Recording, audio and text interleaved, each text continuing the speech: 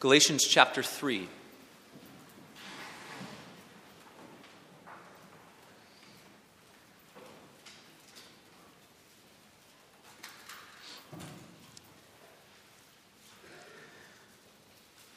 Thought it would be appropriate to pause for some extra time this morning to think about Christ's work on the cross as we look forward to gathering together tonight around the table of the Lord.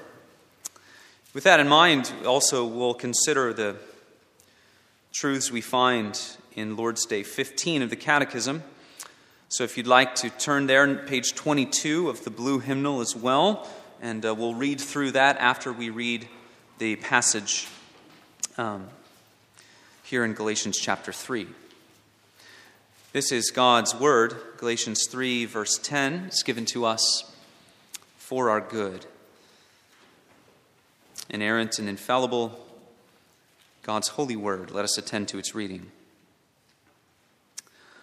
All who rely on observing the law are under a curse. For it is written, "Cursed is everyone who does not continue to do everything written in the book of the law." Clearly, no one is justified before God by the law, because the righteous will live by faith.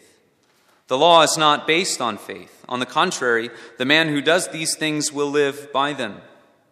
Christ redeemed us from the curse of the law by becoming a curse for us. For it is written, "Cursed is everyone who is hung on a tree."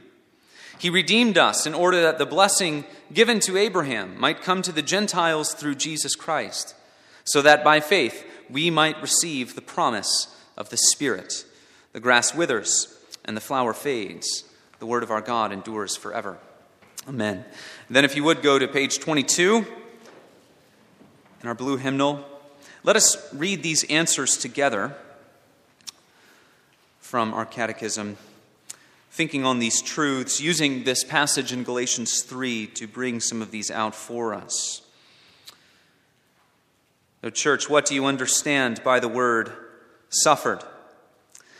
That during his whole life on earth, but especially at the end, Christ sustained in body and soul the anger of God against the sin of the whole human race. This he did in order that, by his suffering as the only atoning sacrifice, he might set us free, body and soul, from eternal condemnation and gain for us God's grace, righteousness, and eternal life. Why did he suffer under Pontius Pilate as judge?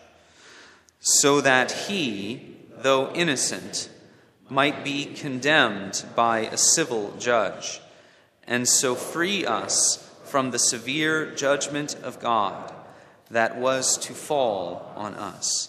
Is it significant that he was crucified instead of dying some other way? Yes, this death convinces me that he shouldered the curse which lay on me, since death by crucifixion was accursed by God.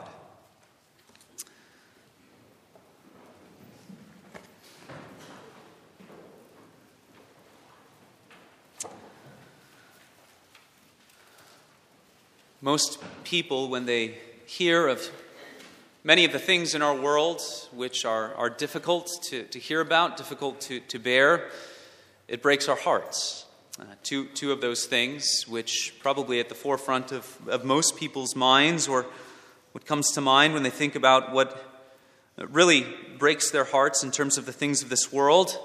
Two examples would be domestic violence and child abuse. There are a few things that go to our hearts and pierce our hearts in the way that these do. One of the reasons it's so excruciating and so sickening is that it uses the blessing that God has given to the human race, the home, to be that primary source of protection and provision, flips it on its head. It becomes a place of exploitation and pain, suffering and abuse. Oftentimes it is men or those called to use their strength to protect the vulnerable, who rather than protectors can become those who exploit. The household of God obviously needs to be aware of all these things for many reasons. Perhaps because the household of God needs to be a refuge for those who fall under this kind of treatment, needs to be the place where they receive the care that they may not receive at home. Sadly, though, in the last couple of years, we've seen the household of God that needs to be aware of these things because these sins are closer to home than we would like to admit. We've seen both in the Roman Catholic and the Protestant tradition various situations like this that would break our hearts. The church needs to stand against these things, preach against these things, show where the Word of God shows us that these things are wrong, that they are sinful, that they need to be dealt with in biblical ways. And we need to stand for those who are mistreated and become a refuge for those, just as our God is a refuge for the oppressed and the mistreated. There's another thing we need to be aware of, though, and it touches theologically on what we are considering today, and that is the cross of Jesus Christ. I'll explain what I mean. Because of the last 100 years or so, from about the beginning of World War I to now, we have seen the large-scale violence, the things that have happened on a large scale publicly, things that would shock all of us that have happened in the course of our lives, and beyond that, the World War I and World War II, various dictatorships and uprisings, revolutions that we have seen where people have been killed in the millions. Also, becoming more sensitive to more of these private instances of violence as well. That has caused people to look at the cross of Jesus Christ and become uncomfortable with a couple of things that we find there, and particularly because of misunderstandings about what is happening at the cross. This is a dangerous thing that we need to be careful to know, and to know that it can happen. Or the world in which we live, which is oftentimes therapeutic before it is moral. The world in which we live that has become one that views religion as a way to improve our sense of well-being, or in order to be empowered. It has caused us to perhaps begin to view the cross in different ways. For instance, there have been theologians that have said the cross, if it is what the church has historically said it is, which is that Christ, the Son of God, bears the wrath of God on the cross as a substitute for sin. If that is true, then they say that that is divine child abuse. Or they say that that is God-sanctioned violence. Or they say, how could a loving father send his son to undergo such reprehensible and unthinkable violence? For this reason, it's become an emerging viewpoint, and perhaps even the prevailing viewpoint in the Christian church, that an American evangelical Christianity, that perhaps we have gotten the story wrong from the start. This is gaining significant momentum in the churches. The thought that Christ, as our substitute for sin, needs to be banished from pulpits and from pens. How could this be the eternal plan of God, they say? How could this be something that God thought was good? But if we lose that truth, we lose the very heart of the gospel. It has been said that Christ, as the substitute for sin, may not be the totality of what he does, but without that, nothing else matters. Without what he does as a substitute for sin, nothing else matters.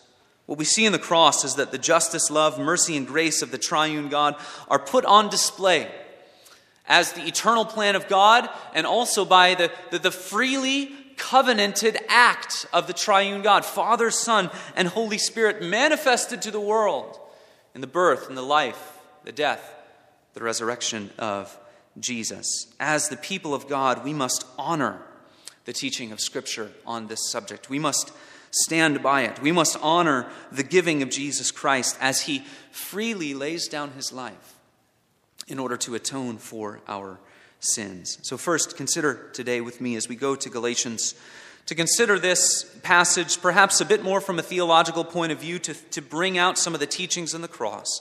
To remind us of that this morning, first consider this: only humans sin, but only God saves. Only humans sin, and only God saves. This passage is extremely important for understanding the work of Christ on the cross. It's born out of a theological controversy, a gospel controversy, where the good news of Jesus Christ was at stake. Though it speaks to their situation, it speaks to controversies in our day just as powerfully. The situation in Galatia was well known by many. Paul writes in order to confront these false teachers who have come into the churches.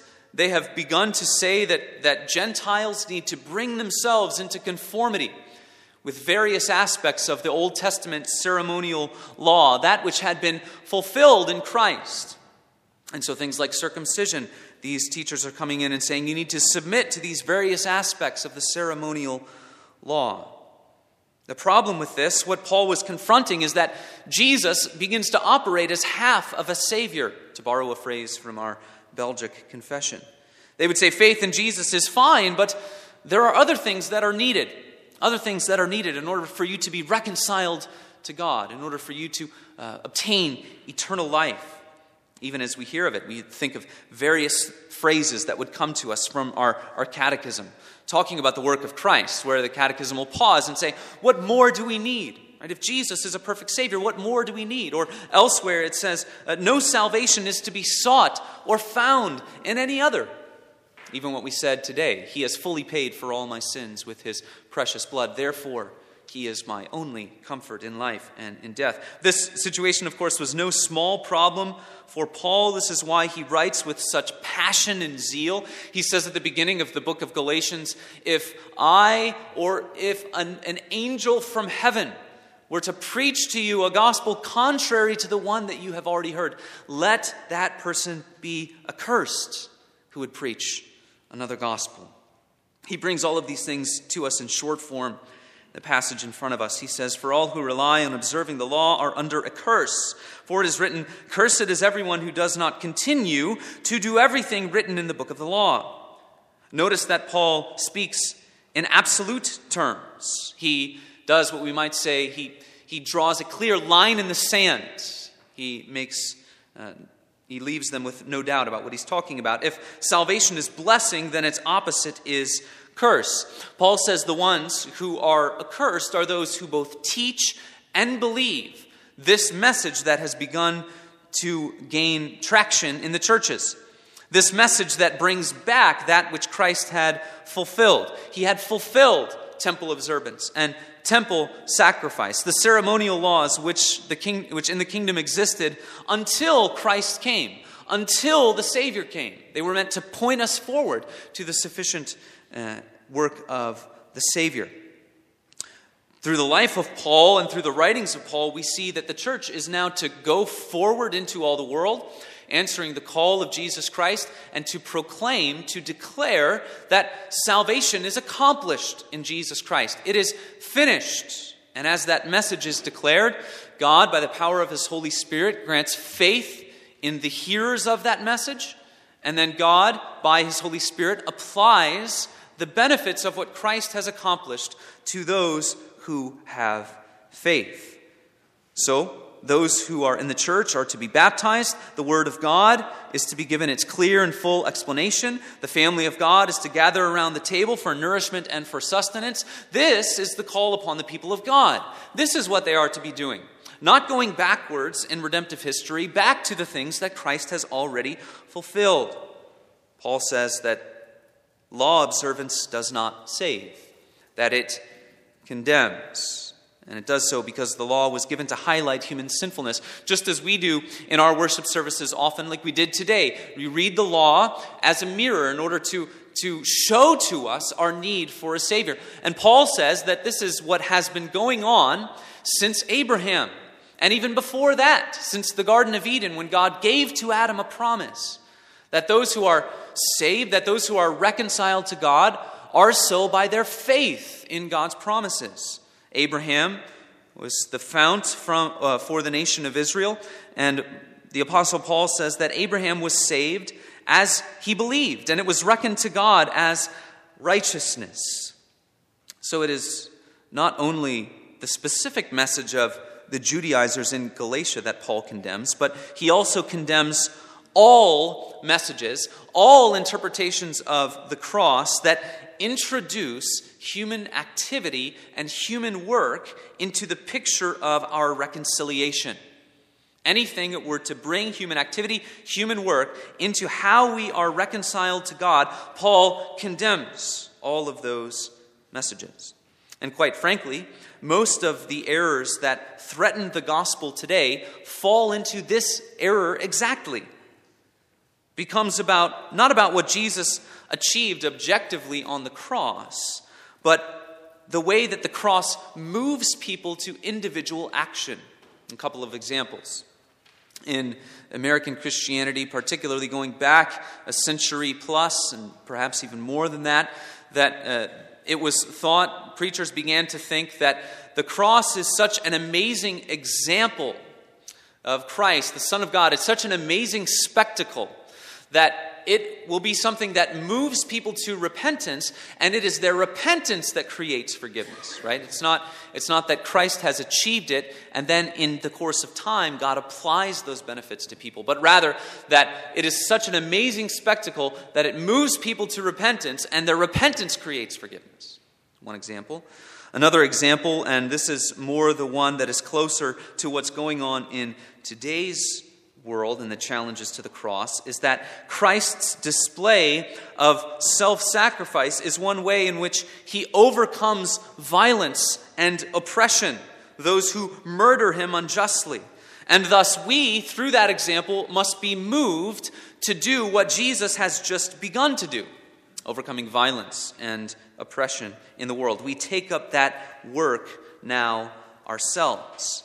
But any sense of doing, any introduction of human activity into reconciliation is exactly what Paul condemns here as a false gospel. It is for that reason that faith and obedience are set at odds with one another. They're antithetical in verses 11 and 12. The law is not of faith. And then he quotes Habakkuk chapter 2, where it says, the righteous shall live by faith. And then quotes Leviticus, the book of Leviticus, to say, the one who does them shall live by them. To show that it's a perpetual kind of obedience that God demands through his law. The ones who continue in everything that the law says. It's for this reason that faith, as Paul teaches, is a blessed assurance. It's the only human grace that looks outside of ourselves. He says the law is not of faith. Why? Because faith is this human grace that would look inwardly to yourself, find nothing of value, and then look outside. Go to something else in order to be reconciled to God. Faith abandons that inside of you, and it looks to something outside of you. But when we consider these things, this take on the cross, that Jesus, it's this spectacle wherein he overcomes violence and oppression, we begin to see modern takes on the work of Christ and that which threatens the gospel now. We begin to see why the notion of God the Father having an eternal plan to send the Son to die a gruesome death at the hands of others, why that becomes so unpalatable, so unacceptable to so many people. In their misunderstanding, they begin to take God the Father as bloodthirsty, as abusive, demanding payment for his creatures who have shirked his majesty and his holiness.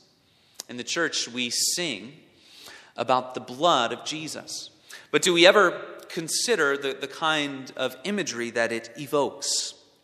There is a fountain filled with blood, drawn from Emmanuel's veins. And as sinners plunged beneath that flood, lose all their guilty stains. In a world that has forgotten the moral for the therapeutic, for the self-fulfilling, the self-actualizing, this kind of talk is not accepted, and it's not acceptable. Forgiveness and grace may be fine. Forgiveness and grace are things that may be okay, but the means of that forgiveness, the means of that grace, Christ on the cross, all of a sudden becomes untenable to modern minds. The accusation, of course, is that God is insatiably angry. He's jealous to be honored. Sin sends him into a fury of rage that ends at the cross. He must have blood. Only violence can appease him.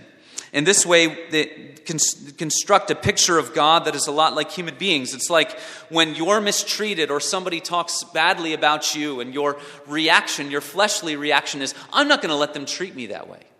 I'm not going to let them talk about me that way.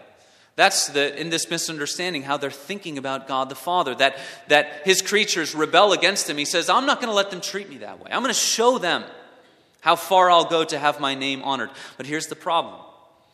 In Scripture, it's not God's dignity that he's standing up for in sending Christ as our sin substitute. It is justice. It is his justice, outside of which he cannot act. God is just, he is perfectly just, and he must be who he is at all times. You and I, on certain days, we may be happy or sad or mad or frustrated. We can look back on a day and say, wow, I was really more angry today than I normally am. Wow, I seem to be more comforted by the grace of God today than I normally am, which is a great thing. But God is exactly who he is at all times. He never shows forth his love over against his justice. He never shows forth one over the other. And because he is just in depths which we cannot even fathom, sin demands an infinite payment. The Scriptures remind us again and again and again that those who are sinful are storing up wrath for themselves on the day when God's righteous judgment will be revealed. Romans 2, verse 5. Ezekiel chapter 18, the Lord says, Behold, all souls are mine, and the soul who sins shall die. A key verse for understanding this, for showing how God is a simple being, who does not change who he is at various times. Exodus chapter 34. We have this magnificent comfort and also this scary, frightful truth right next to each other. Exodus 34. God is merciful and gracious, slow to anger, and abounding in steadfast love and faithfulness, keeping steadfast love for thousands, forgiving iniquity and transgression and sin, but who will by no means clear the guilty. Whatever and however God chooses to forgive sin and transgression and iniquity, it will not be at the cost of his justice. He will not forego his justice in order to forgive, in order to wipe away transgression and sin. So all of these modern takes on the cross, on the work of Jesus Christ, those which elevate human works, have to do so by disregarding justice and by minimizing sin. Disregarding justice and by minimizing sin. Sin isn't really as bad as it seems. God is not really as just as he sometimes appears to be in Scripture. And so what we need to do and to understand is that the Bible does not understate the depth of the problem. And it tells it to us in absolute and clear terms. The Bible does not understate the depth of the problem in order that we might understand the depth of the solution. That's where we need to land, to see the glory of God's grace and what he does through sending his Son, Jesus Christ. The wages of sin is death, but the solution goes as deep as our problem. That is the glory of the gospel of grace. We see this in Romans chapter 3. Romans 3, verses 25 and 26 is a perfect parallel to what we just read in Exodus 34. It says that God put forward his Son as a propitiation. That's a big word, but that word is an object which turns away wrath. So we're dealing with wrath, propitiation. Christ is a propitiation, that object that turns away the wrath of God. He is a propitiation by his blood. You see Paul bring in the message of the cross to be received by faith. And then he says this, it was to show his righteousness at the present time, so that God might be just and the justifier of the one who has faith in Jesus. God makes you just by faith in Christ. He justifies you. He does not forego his own justice. And he does that through Christ, who is the propitiation and our sin substitute. Only we sinned. Only God saves. And God saves without sacrificing his character. Secondly, only human beings owe it. and only God can pay it. Only human beings owe it. Only God can pay it. Verse 13 says that Christ redeemed us from the curse of the law by becoming a curse for us. The language here is universal. Paul is not talking just to the Israelites, just to the Jews. He's speaking to the Galatian Christians who never knew the Mosaic law before they heard about the gospel of Jesus Christ. So it serves to highlight a universal truth, that all of those who seek salvation through human activity, through human works, they lie under a curse. This verse actually alludes to two different covenants. There's the covenant of creation with Adam, whereby all of us in Adam sinned and are under a curse, not righteous, not holy before God. But where we read that Christ became a curse for us, it speaks of another covenant, an eternal covenant between the Father and the Son and the Holy Spirit. An eternal plan of God to redeem and to save. And it is this teaching to which verse 13 alludes that shows us exactly how we can land in speaking about the cross the way the Word of God does. And God does not end up being some kind of bloodthirsty or immature deity. Rather, it glorifies and it magnifies the grace of God. Christ became a curse for us to redeem us from the curse. This is the great exchange. Christ's righteousness for the sinner's unrighteousness. His obedience for our disobedience. His vindication for our condemnation. His life for our death. It was not the capricious, violent reaction of an abusive father, but the freely formed eternal plan before all of the ages. It is not as if Christ is a passive and innocent son who is coerced into going to the cross. Nothing could be further from the truth. See, God, this is the key, God cannot be coerced to do anything. And Jesus Christ is God.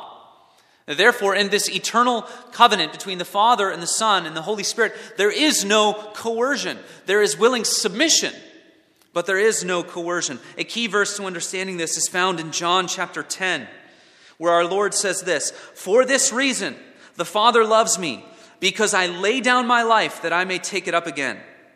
No one takes it from me, but I lay it down of my own accord. I have authority to lay it down, and I have authority to take it up again. This charge I have received from my Father." There we see the free and willing laying down of the life of Jesus. And we also see the willing submission to his Father, the eternal plan of God. We read elsewhere that for the joy set before him, Jesus Christ endured the cross.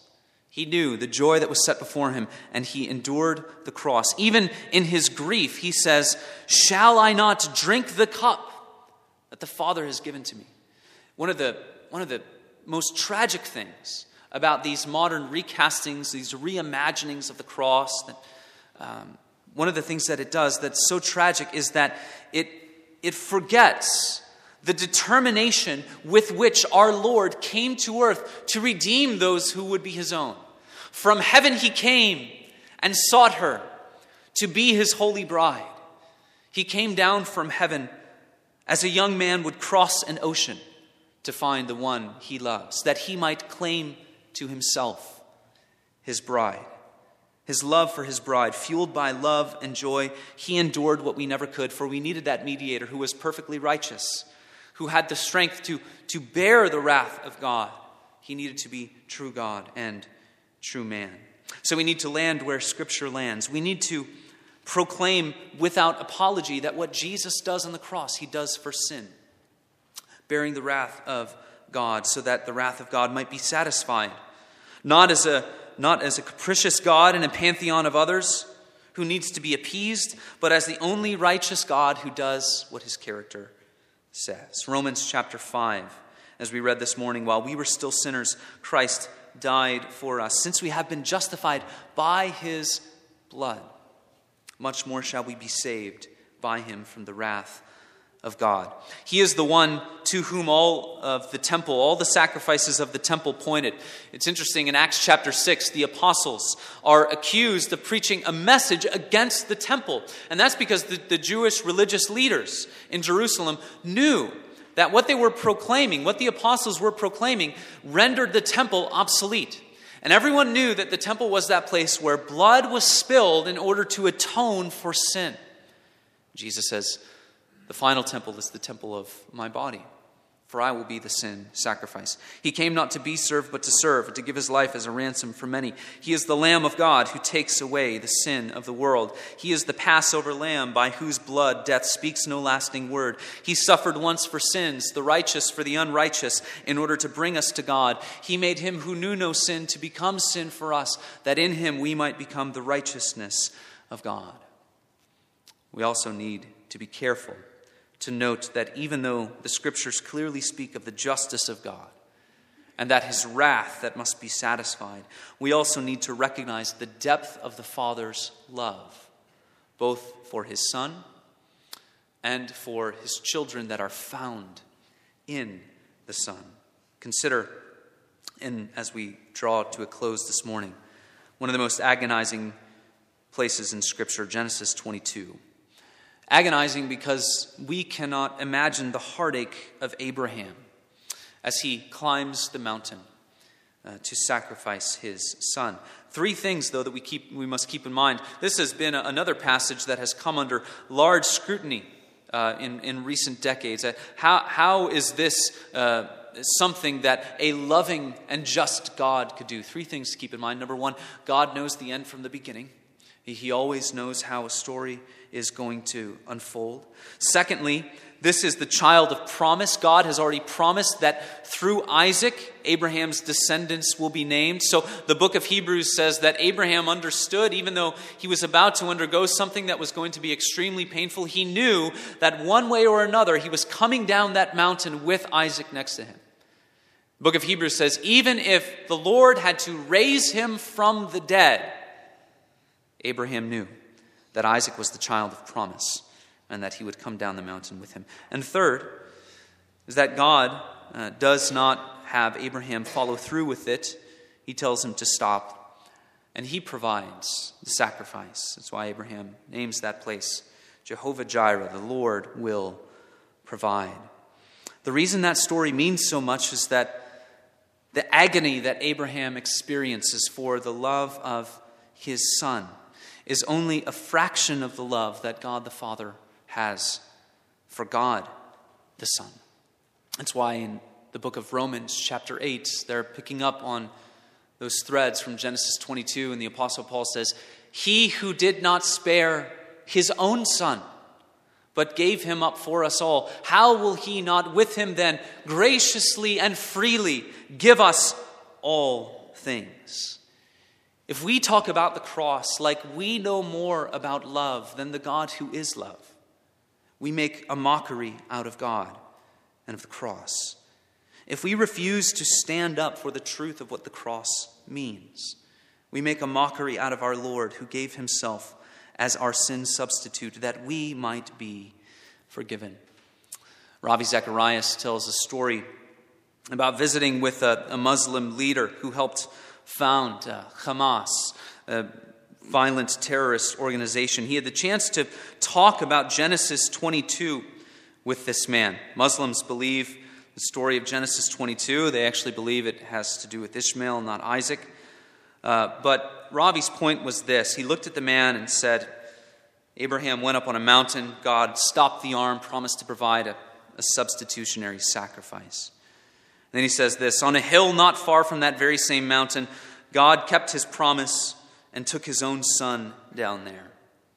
And until we receive the Son whom the Father has given, we will continue to give our own sons and daughters on the battlefields of this world for position, land, prestige, and power. His point was this, in Christ, all sinful and selfish violence, both the large-scale public violence that we have seen over the past century, the small-scale, the private, behind-closed-doors violence that has been coming out more and more in recent years. all lust for earthly power, the mistreatment of image bearers, all of that fades away as we see in Christ that which God the Father gives to us by his love through this eternal plan, this eternal life that he gives to us that goes beyond the grave, that makes this world and this life pale in comparison. That's where the Apostle Paul brings us in this passage, to the centrality of the glory of God in all things, not just in saving, but in bringing his people to the finality of redemption as sanctified people who live for the glory of God and who live to serve him. People say, if you proclaim the cross as this final and accomplished message of salvation, that people are totally redeemed and totally set free at the cross, it's morally debilitating because they're never going to want to live for God after that. They're going to go live licentious lives, live however they want, think that they can take advantage of God, and that disregards this principle of the centrality of the glory of God. That just as those who realize they need a Savior hunger and thirst after righteousness, to be saved and to be reconciled, so those who are given the Spirit, made partakers of the promises given to Abraham and given the Spirit of God,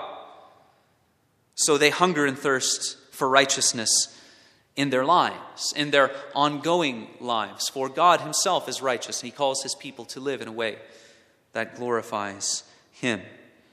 The glory of God in all things. And through Christ, given the Spirit, we willingly and freely and joyfully submit to the glory of God in all things. And by reading a couple paragraphs from a pastor of the early 20th century, said that Christ submitted to the cross and endured the shame, not merely on our behalf, but first of all in order that not one jot or one tittle of the divine justice should fall to the ground. He not only hungered and thirsted, but was satisfied with the travail of his soul. And now you and I can come and take of the bread and water of life freely. Through justification, we are even in this life filled with the fullness of his merit, and appear to God as spotless and blameless as though sin had never touched us. Through sanctification, his holy character is impressed upon our souls, so that even with our imperfections, God takes a true delight in us, seeing that the inner man is changed from day to day after the likeness of Christ. All of this only happens as he bears the curse of sin, as the culmination of God's eternal plan, to show both the love and justice of God, that he might be glorified in us and in all creation, both now and forevermore. Amen. Let's pray. Heavenly Father, we want to live and remain where Scripture compels us to. We admit that our understanding at times is veiled. Father, we know that in the midst of a changing world, that we need to remain rooted in your word. We thank you for the work that was finished for us on the cross.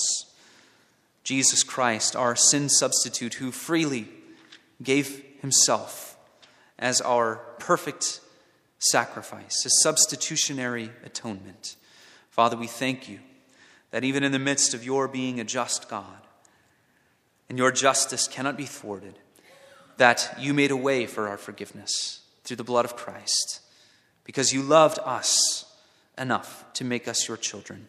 May we always be found in Christ, trusting, believing in him.